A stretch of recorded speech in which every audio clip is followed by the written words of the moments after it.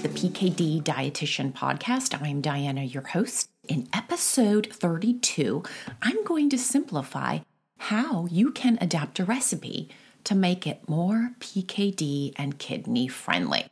We're going to explore what I look for in recipes, how to adjust yours in 4 easy steps, and what nutrients to pay attention to.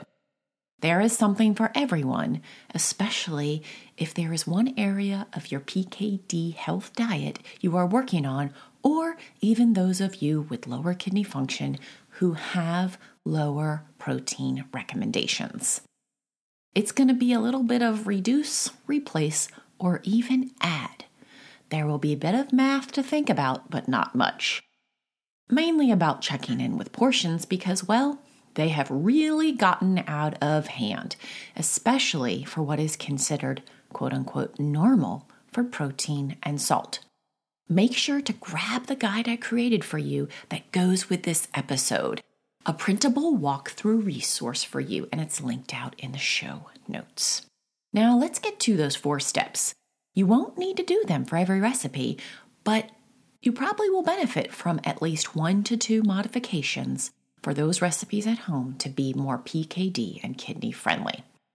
Step 1 is to look at protein. I want you to ask, does my recipe have animal or plant protein? And folks, when I say animal, I'm really referring to animal meat. If your answer is animal protein, ask yourself, is there a plant-based protein that I can swap out in its place? For example, chickpeas are really nice in place of chicken, lentils and tofu, and even mushrooms are nice in place of beef or ground beef. There's more examples in the printable guide with this episode, so check them out. You don't even have to swap out all your animal meat for plant-based. Start with half. That's a really nice place to start. Another question I want you to ask yourself when it comes to animal protein is, how much is in this recipe? You should aim for 2 to 3 ounces per serving. That's roughly 15 to 20 grams of protein per serving. This is what I like to adjust my recipes to that I give to my clients. And know this, if you have lower kidney function, so that's a lower GFR, you will likely need less. A tip on that in a second. What does this actually look like in real life? Here's an example for you. You've got a soup recipe at home. It's got a bunch of veggies in it. It's got spinach, it's got carrots, it's got onions, some aromatics and spices. It's also got a pound of chicken and, of course, some broth. This one recipe says that it serves 4 people. So we're going to get into a little bit of math here. 1 pound of animal meat is equal to 16 ounces. So if we work backwards, this 1 pound of chicken, that 16 ounces, is 4 servings, and each of those is 4 ounces. A little bit more than we actually need. Plus, most packages of chicken these days are even more than a pound. Make sure that you look. We got 2 options here. The first is to decrease the amount of chicken that you put in to 3/4 of a pound. And that will equal 3 ounces per serving. Super easy way to make sure you're not overdoing the protein. On the other end, you could increase the recipe to be 5 servings. This often means adding a little bit extra of the other stuff, like the veggies and the liquids, to bulk it up some. But this way, you have a moderately portioned protein serving. Now back to that lower GFR. If you have lower protein needs and requirements because you have a lower kidney function, you got 2 choices here too. You can decrease the protein while you're making the recipe. Of course, the best way to do that is going more plant-based. But at the table, if you need lower protein, a really nice, easy way to do it is take the portion everybody else is having and cut it in half. That makes it very doable. It's important to get the right amount of protein for your needs. It's actually pretty darn hard to get too little protein. But how much is too much is based on your height, your weight, your kidney function, and lots of other factors, including activity and other diagnosis. If you need help figuring this out, absolutely reach out to me and we'll get you started on your healthy PKD protein plan. Number 2, the second step is to look at sodium. And I'm kind of using sodium and salt interchangeably here.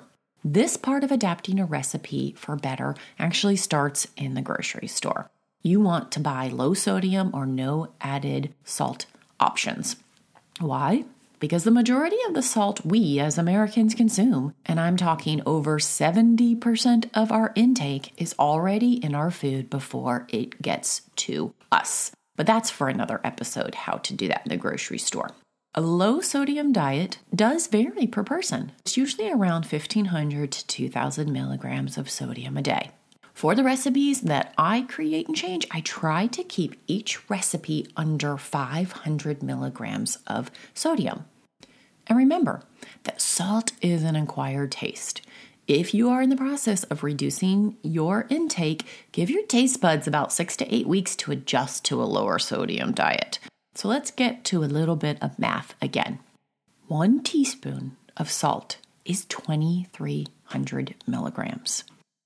If you're looking at a recipe, look at how much they recommend to add. So if you're adding 1 teaspoon of salt, that's 2,300 milligrams for the whole recipe.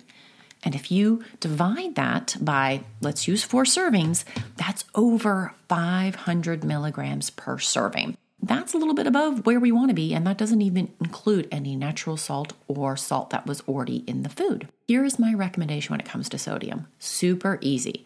Whatever is in the recipe, and it's usually a teaspoon, cut it in half. That 1/2 teaspoon is about 290 milligrams of sodium per person. Not bad at all. And if you're going for lower salt, cut it in half again. So, whatever salt is in the recipe, cut it in half. Even better, cut it in half again. Those numbers are all in that guide for you so you can see it. It's pretty amazing how quickly salt adds up. I want you to note this, guys, that no salt isn't better than low salt. You 100% need some salt in your diet. It's an essential mineral. The goal isn't how low can you go. The goal is lower intake so that it will not negatively affect your blood pressure and other pathways that drive cyst growth. The third thing I look at in a recipe is, does it have any veggies? If it doesn't, add some. What can go on the side? What can go in the dish? You're adding nutritional boosters to what you're eating. And those for sure have perks for PKD. And the more variety, the better.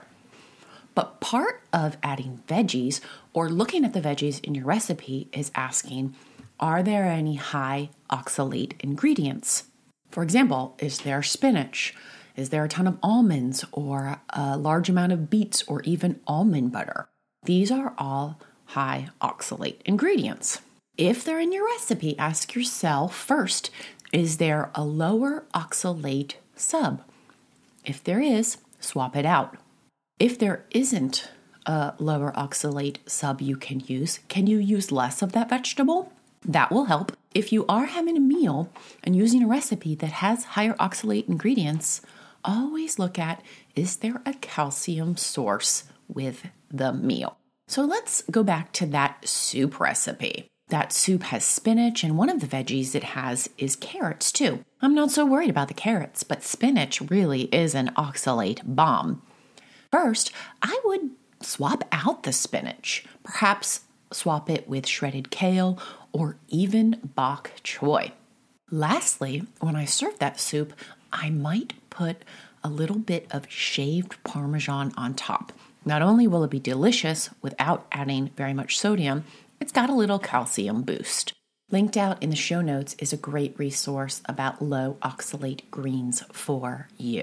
And the fourth step that I do when I'm looking at recipes is to check out the fat source and look at, is it a healthy fat source? Now, first of all, fat-free isn't a good thing. That is not the goal. The goal with this step is to use healthy fat sources and not inflammatory ones. Look at the recipe and notice what the oil is that is used. If it is a sunflower oil or a vegetable oil, corn oil, canola oil, swap those out for a heart-healthy and anti-inflammatory oil, which is going to be usually extra virgin olive oil, an avocado oil, or a coconut oil. If you're using a fat source, make sure it's one that's adding perks for PKD and not adding more inflammation. There you have it, guys. 4 steps to adapting a recipe to be more PKD and kidney friendly. Just a refresher, number 1, look at the protein. Look at what type and how much. Number 2, look at the salt that is added to the recipe. If you can cut it in half and even in half again, you will have a low sodium dish. Number 3, check out the veggies. Make sure that there are some present and swap out or replace or reduce if there are any oxalate bombs. And number 4, look at the fat. Is it a healthy source? Is it going to do more good than harm? Make sure to download the resource for this episode. You'll also get a nice refresher of those meal goals all in one when it comes to veggies and protein. Until next time, happy recipe adapting and